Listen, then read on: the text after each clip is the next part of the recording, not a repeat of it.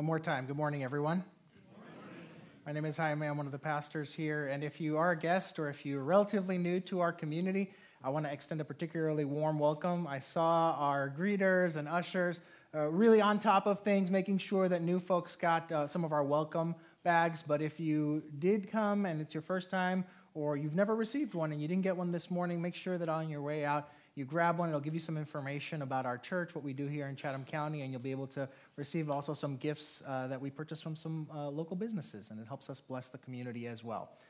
If you do happen to be relatively new to our community, I want to extend an invitation to you for next week. Something that we do with some regularity here is after the service, we have very brief gatherings that we call starting points, and it is an opportunity for folks who are new and checking out our community to get to know one another and also hear a little bit more about our church, what we do here in Chatham County, and what it means to be part of our community as they're considering that. And we're having one next week right after the service. They are brief. They usually start 5 to 10 minutes after the service, as long as it takes me to greet people and chat with people at the door, and then I'll come in. There are some other leaders that gather with me, and they usually last like 15 to 20 minutes because I'm usually hungry and want to go home and eat. So, and you are as well, and I don't want to hold you from that, but it's a great opportunity to get to know other people and figure out what it means to be part of our church community. A number of folks who have integrated and become part of our church community over the last year and a half started that journey at Starting Point. So join us next week after the service. You don't have to RSVP. If you forget and come next week and you're like, oh, that's right, that was happening today, you can show up. It's fine. It's fine. I am a fan of the Star Wars movies and the Star Wars universe. I wouldn't consider myself a nerd, though some folks that know me might disagree. But I wouldn't consider myself a nerd. But one thing that's very controversial in the Star Wars universe is the standing of what's known as the prequel trilogies. Those are episodes 1, 2, and 3. They came out in the late 90s and early aughts, and they polarized Star Wars fans. I enjoyed them because they're the Star Wars movies that came out during my formative years, so they're just sort of part of my youth. One thing that's really interesting about the prequel trilogies is that not only did we get the story of how Darth Vader came to be, and for those of you who are interested and don't know, I won't spoil that, but we also get to see some of how the Jedi functioned. We get to see how they recruited, how they trained, how they developed, how they were organized, and one of the things we saw is that they identified Force-sensitive children, and from a young age, they brought them to the Jedi Temple, the Jedi headquarters, and taught them how to use the Force, how to use this power that was in them, which makes an element of the original trilogy somewhat sadder, and that is that not only did Luke and Leia have to grow up not knowing the truth about their parentage, and I won't spoil that either, and not knowing that they were twins. All right, I spoiled that. Good luck with dealing with some of the controversy in episode 4 then, but never mind.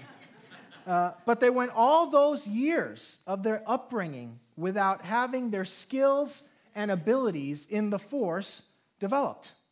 They were born with abilities and skills. They were born being Force sensitive, but they grew up not knowing it and not having access to it. If you go back and watch the original trilogy with that knowledge that they had that potential that was untapped, undeveloped, unidentified, you notice that there are spots that would have played out completely differently had they grown up in a different way.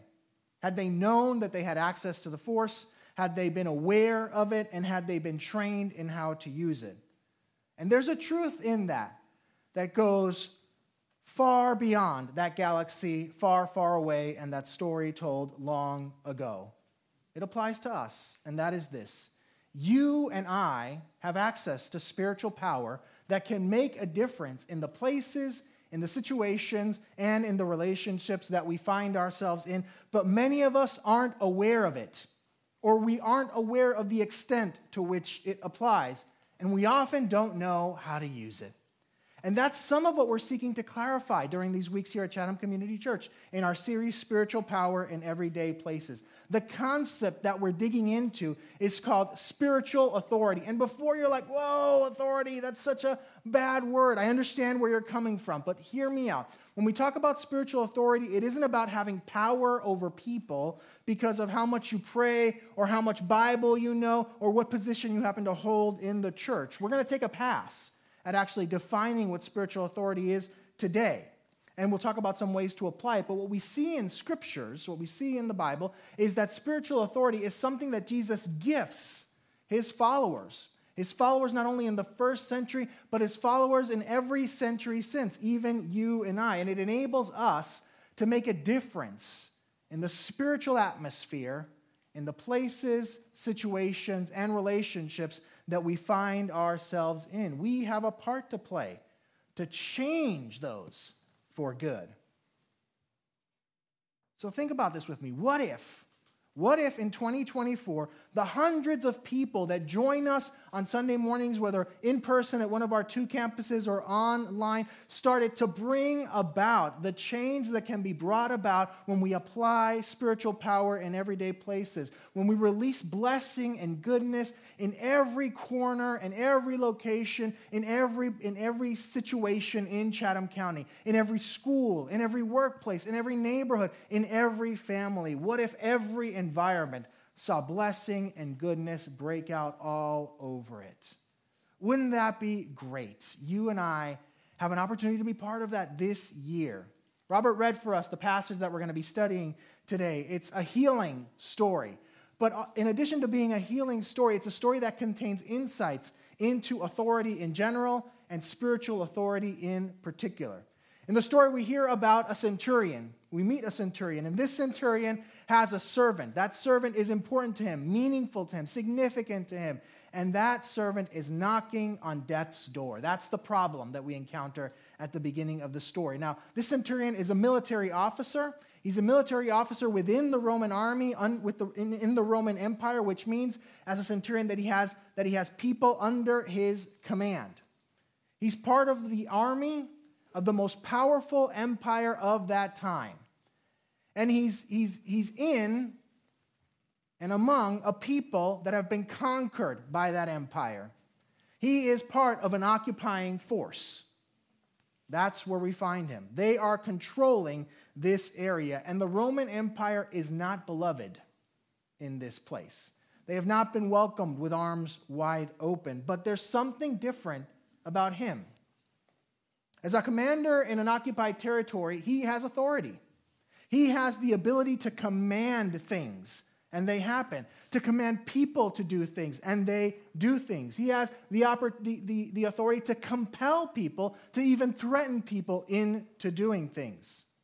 He may not have authority to heal his servant, but he certainly has the authority to order Jesus to come and even threaten him into healing. He has the authority to issue consequences should Jesus not accept, should Jesus not come, or should Jesus not heal. But he doesn't do any of that. He doesn't do any of that. We do know one way that he's used his authority. He's built the local synagogue. Now, that word authority can cause many of us to recoil. In fact, many of us don't like it. We don't like to use it. We don't like to be associated with it. We don't like anyone to be associated with it around us.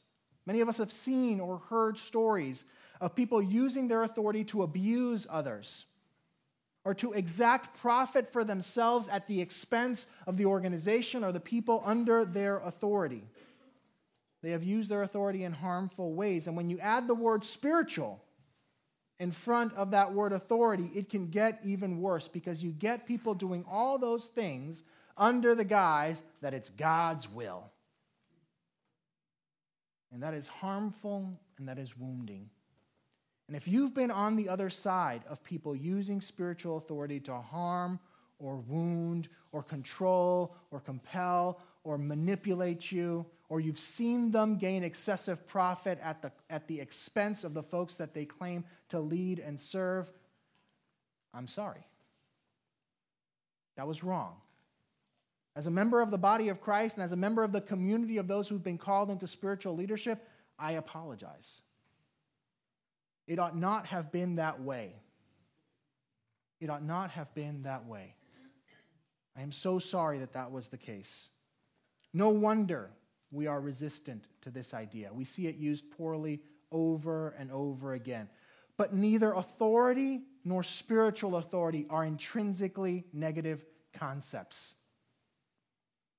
And while it's easy to assume that since we've seen them used poorly, then we might as well not use them at all, the proper response to misuse or abuse is not disuse, but it's redemptive proper use. And that's what we're seeking to do today. I was watching a video recently of a man who walks into a pizza shop and he says, hey, I've got X amount of money. I think he said, I've got $1,000 and I'd like to buy as many pizzas as possible because I'd like to feed the homeless in this community. And the person at the cash register, a young person, maybe a college student working at the pizza shop, maybe a high schooler, is like so excited. It's like, okay, well, what would you like on those pizzas? What toppings? Like if it's one topping, it costs this. If it's two toppings, it costs that. If it's cheese, it just costs that. And you get this many pizzas. And the guy's like, just give me a mix of them, whatever. However many I can buy with this amount of money. And from the back, you hear a voice say, wait, what are you doing? And the guy says, oh, I'm buying pizza, right, from the back of the shop. I'm buying pizzas to feed the homeless. And the guy says, oh, we're not going to charge you full price. We'll charge you half price. And what you see is sort of the number of pizzas that could have been made now doubles. Now that instinct to change the price, that desire to be able to bless more people, to feed more of the hungry, might have been in that person at the register. But you know what the difference between the person at the register and the person in the back of the shop is? The person in the back of the shop was the owner. The person at the register doesn't have the authority to change the prices, but the owner does. And he used his authority for good. He used his authority to bless. And because he does, there is good fruit. And here's the principle. Authority stewarded well and used to bless bears good fruit. Authority used well and used to bless bears good fruit. Even though there are instances of misuse and abuse, even though they ring loudly in our ears, it's likely many of us have been part of authority being used well, used to bless, used to grant opportunities. Some of us maybe had a teacher who decided to give us an extension on that assignment because they saw our life circumstances or they saw our potential or they said, hey, everyone makes a mistake. Let me give you another shot. That is their authority. And you and I were blessed by that.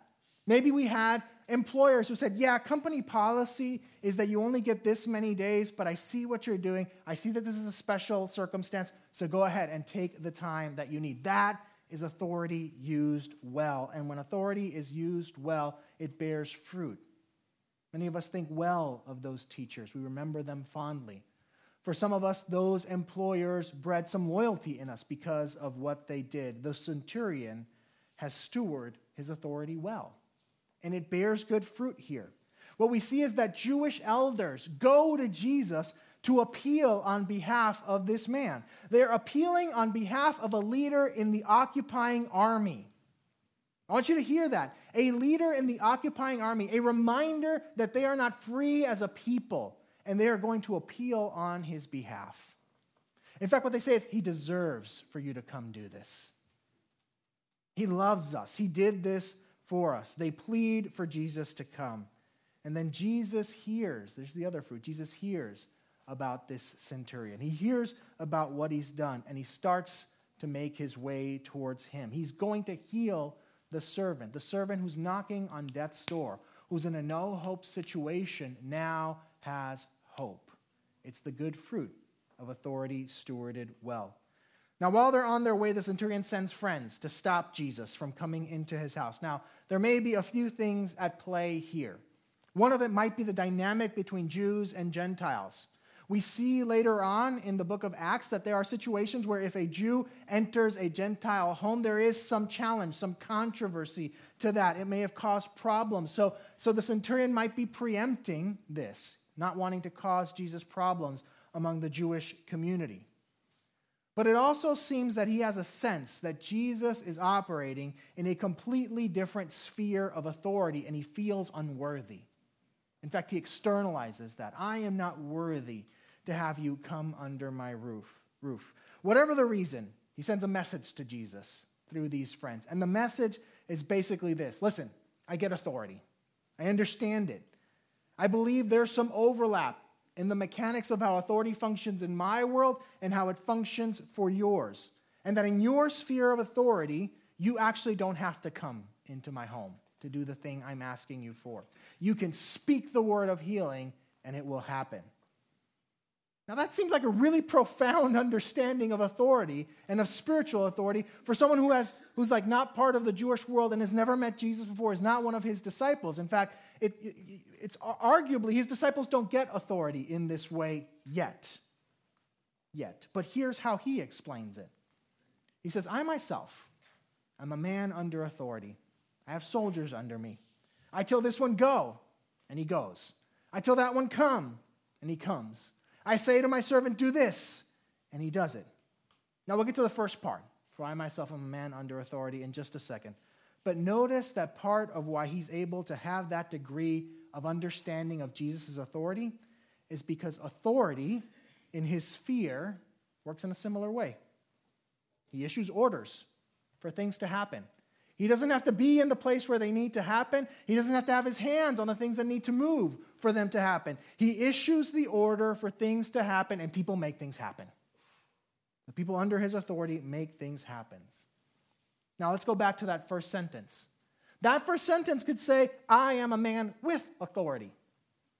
And the paragraph would make the same amount of sense that it makes now. If it said, I am a man with authority with soldiers under me, it would make exactly the same sense, but it doesn't say that. Because part of why he understands authority, maybe even why he uses it well, is because he is connected to the chain of command. He follows the source of his authority. He is under the source of their authority. And there is a parallel for spiritual authority here. We don't get it, spiritual authority, with a title. We don't get it with people willing to do what we ask. We don't earn it based on our grasp of spiritual knowledge or biblical languages or how many, if any, degrees we have or how many books we read. We get spiritual authority by following Jesus. We get spiritual authority by being connected to the source. We can't bring spiritual power to everyday places without being connected to the one who grants it and aligning our will to his. In order to have access to spiritual authority, in order to bring spiritual power to everyday places, we have to remain connected to the source. We have to remain connected to Jesus, to the one who grants it, and we remain connected to his will. The more we follow Jesus, the more we yield to his will, the more we do this thing that's called obedience, the more we respond to his invitations, the more we'll understand the authority that we've been given, and the more fluent we'll become in what it looks like to steward their authority for good, to bring spiritual power to our relationships, to the places that we find ourselves in, to the situations that we're called to. Now, the story tells us that the servant is healed, but in one of the other Gospels, it shows us how, and I want to illustrate this. Here's what it says in the parallel account in Matthew. It says that Jesus says to the centurion, "Go, let it be done just as you believed it would." And his servant was healed at that moment. We have stories of Jesus healing people by laying on hands. We have stories of Jesus doing lots of different things to heal people that involve physical contact, but this is one where he actually exercises what the centurion had described. He speaks from afar, and it happens. Just like the centurion thought. Jesus speaks his will for this situation, and it comes to pass. He didn't send doctors to him. Now, pause. This is not me saying that we should not go to doctors when we find ourselves ill. But that's not what Jesus does in this situation. It seems like something happens in the unseen realm after Jesus speaks those words, and you see the results of that happening in the known and seen realm. Jesus speaks the word. The man that's ill doesn't hear the words. Jesus is far away. But somehow Jesus speaks these words, and something happens in the realm that we cannot see or perceive, and you see the results. Because when people go back to the centurion's house, they find the man healed. Which brings us to our definition of spiritual authority. And for this definition, I'm indebted to a professor of mine, Dr. Frank Chan. Here is the phrasing that we're using. Spiritual authority is the right and the ability to speak into the spirit realm in such a way that agents, and for agents just think things in the spirit realm obey with corresponding outcomes in the natural realm.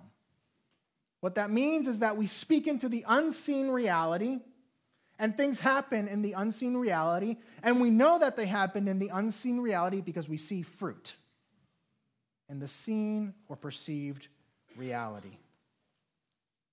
This is what you and I have been granted. This is what you and I have been granted. It's what Jesus extended to his disciples and to the disciples after that, what has been passed down for generation after generation to everyone who is called on the name of Jesus, the gift of bringing to bear spiritual power in everyday places, because it's what it looks like to bring the good news that the kingdom of light has come, that victory has been won, that all the signs of life are breaking through every part of reality. We can speak in the natural realm and issue directives into the unseen realm that produce results that we can verify with our senses. People are healed. People are freed. The atmosphere changes. Peace comes. It can look like lots of different things, and it can happen in lots of different ways. For spiritual power to be experienced in everyday places, people who believe that there is a spiritual dimension to issues or situations need to engage it, need to be willing to affect spiritual change. Spiritual power is not going to be brought to everyday places by people who don't believe that there is a spiritual dimension to things. But those of us who do believe, then this is our invitation. And I know that feels like a stretch for some of us. For some of us, it's completely new. And here's the thing. If you're new to Chatham Community Church, we've not talked about this in this way ever before. So it's new to most of us here. What I'm going to ask you to do, right, if you're like skeptical about this, is if you're not sure, I'm going to ask you to do what the centurion did. I'm going to ask you to exercise just a little bit of faith. Because that's what Jesus celebrates about the centurion. The centurion exercises faith. His servant's situation was desperate. There were no solutions available to him that worked. So he took a leap. What's the leap? He took the leap that said, well, the authority of Jesus works in a similar way to how I understand authority. That's a leap of faith. He doesn't know that that's true, but he takes the leap. He says, all right, I'm going to have faith in this, that Jesus has authority in this area. He believes, he trusts that Jesus has authority to heal his servant. He takes a leap and believes that Jesus will be willing to use that authority in this case. At every turn, he exercises faith, and Jesus celebrates that. Jesus celebrates when we exercise faith. It can be for big things like that, or things that feel big like that, but it can be for little things as well, or things that feel little. Jesus celebrates every opportunity to exercise faith. So that's the invitation, to exercise faith, and here's how I want us to exercise faith, or I want to invite us to exercise faith this week. I want us to exercise faith by stepping into the spiritual authority, by bringing spiritual power into an everyday place, an everyday situation, and an everyday relationship. I know this feels out there for some of us. This feels like a stretch. This feels like a risk. But if we believe that there are things outside of what we can perceive that affect our world, then there has to be a solution for that. There has to be a way to engage that. If we believe that there are things that could affect good that we cannot see, then there has to be a way to call that forth, to engage with that. And guess what? You and I have the invitation to do that. You and I have the call to do that. You and I have been entrusted to do that. So if you've never done it and you're hesitant, do it once this week. Just try it once this week. Have faith. Trust that Jesus has given you some measure of authority in the places, relationships, and situations you're in. You may wonder, well, where might I have authority? We have authority over spiritual opposition wherever we encounter it. Wherever we encounter spiritual opposition, we have authority. We have some measure of authority over our physical body. We have some measure of authority in our household, in our homes, within our family. We have some measure of authority in our workplace because it's the place where we've been called to exercise our gifts. We have some measure of authority in our neighborhoods because we've been placed there to be a spiritual light for good in our town, in our county, or in the ministry or volunteer opportunities that God has called you to. Exercise some measure of authority there. Bring to bear some spiritual power, either to bring about good or to push back the darkness. Now, there are lots of ways to do this. You may be wondering, okay, how? What do I do? Is there a map? All right. There are lots of ways to do this. I'm not going to walk through all of them, but I want to walk you through two. And these are the ones that we're going to try out this week. I'm going to cite two passages for this. The first comes, they both come from Matthew, and the first is associated with Peter after he declares that Jesus is the Messiah, the Son of God, and Jesus says, I will build my church, and the church that will emerge will be able to conquer any spiritual opposition. Here's what he says to Peter. He says, I will give you the keys of the kingdom of heaven. Whatever you bind on earth will be bound in heaven, and whatever you loose on earth will be loosed in heaven. And it's fair to have a conversation about whether that permission is only granted to Peter, but later on, he's speaking to a broader audience, and he says almost the same things. Truly, I tell you, whatever you bind on earth will be bound in heaven, and whatever you loose on earth will be loosed in heaven. Most of us don't use binding and loosing language, so I appreciate that can feel a little bit religious, foreign, or churchy. Use other language if you want, but there's language for you, right? You can use release, you can use capture and cast out, whatever is helpful to you. But this is language that we have. We have the opportunity to bind and loose on earth, and it is bound and loosed in heaven, right? Notice the connection between the natural realm and the spiritual realm. The connection is there. He's given us this authority to do these things. When there is spiritual authority, our invoking of good or our invoking of evil carries weight. We can steward the authority we have one way or another. I'd add a third option. Our invoking of nothing also carries weight. Apathy or indifference or disengagement also carries weight. So let's exercise faith this week by stewarding the authority we have for good. Let's pray binding prayers this week. Here's what binding means. It's forbidding spiritual opposition to have power in any situation, place, or relationship. Many, many years ago, I was early on in my ministry career. I didn't know anything about spiritual authority, and I had a season where whenever I was in a church service or in a situation where people read Scripture, I would hear a voice over and over again saying, that's not true. That's not true. That's not true. That's not true. And I thought, that's just me because I'm a bit of a skeptic. I didn't grow up in the church. I've always sort of brought my questions. I'm really curious about the Bible. But it kept happening, and it was so distracting. I could not pay attention to Scripture being read. And I mentioned it to someone who I trusted, who was sort of an older person, who was a person known for prayer. And that person said, that's not normal. There's some spiritual opposition. And he prayed a prayer of binding. He said, whatever that voice is that is saying to Jaime that Scripture isn't true, we bind it and we tell it to leave in Jesus' name. It's never happened again. It's never happened again. There's no yelling. There was no struggling. There was no sweating or shaking about. He just took authority.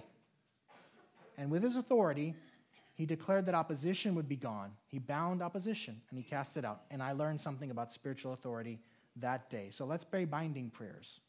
Here's a binding prayer you can pray.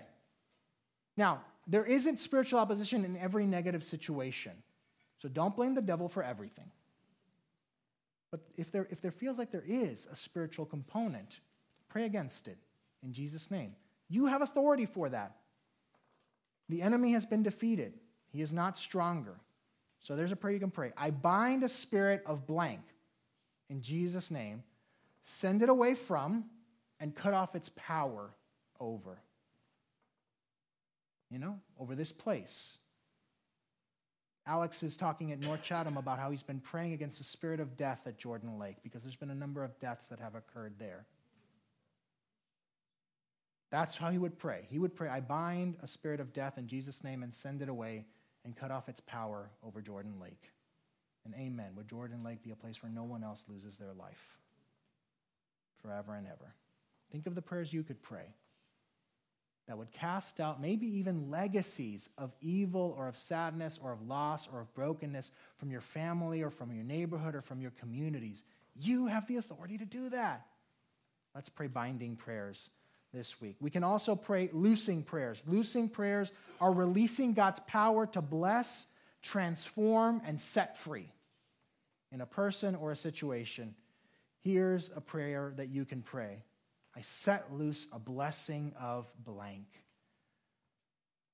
A blessing that comes from the Spirit of God in and or over this in Jesus' name. We've prayed loosing prayers over this space. Last year, I remember I shared with the congregation, I said, we have not had baptisms here in a long time. Would we pray that God would release a desire in people to take steps of faith, that they would feel the call into faith? And we have had baptism after baptism here since then. Why? Because people prayed a release of faith in this place. Now, again, not every situation has the enemy behind it, but as long as we are on this side of heaven, in every situation, there is a spiritual need. If you don't know if there's any opposition to cast out, I can guarantee you there's some good to bring about. There is some blessing to release. So maybe you're like, I don't know about the binding prayers, I'm not sure. Okay, pray the loosing prayers. Release goodness, release blessing, release peace, release reconciliation, release forgiveness, release redemption, release salvation, release joy. Jesus delegated this to us. Let's go do it. Let's go do it. Because our families need it. Because our communities need it. Because our workplaces need it. Because our schools need it. Because our neighborhoods need it. Because our governments need it. Because our friendships need it. Because every place, every situation, every relationship could benefit from the blessing of God breaking through. Let's go do it. I'm going to pray. I'm going to pray to bless us and empower us to do this week. But I want to create some space as well. Some of us are looking at these prayers and we're like, I could use one of those prayers. All of us could use a loosing prayer. But some of us are here and we know we could use a binding prayer over us. There's no shame in that. There's freedom. There's freedom. So here's what we're going to do. We've got some people who have volunteered to pray today. Some of them are going to be in the back, and we're going to have some folks in the front. After I pray, the worship team is going to play a song. While they're playing that song, go and get a prayer. No one's going to wonder, oh my God, are they getting a binding prayer? No one's going to wonder that. There's no shame, and don't let the enemy confuse you into sitting down. All they're going to know is whether it's binding or loosing, you're experiencing the freedom and blessing of God today, and that is worth celebrating. So let me pray, and after that, as the worship team sings, if you need it, go and get prayer. Let's pray.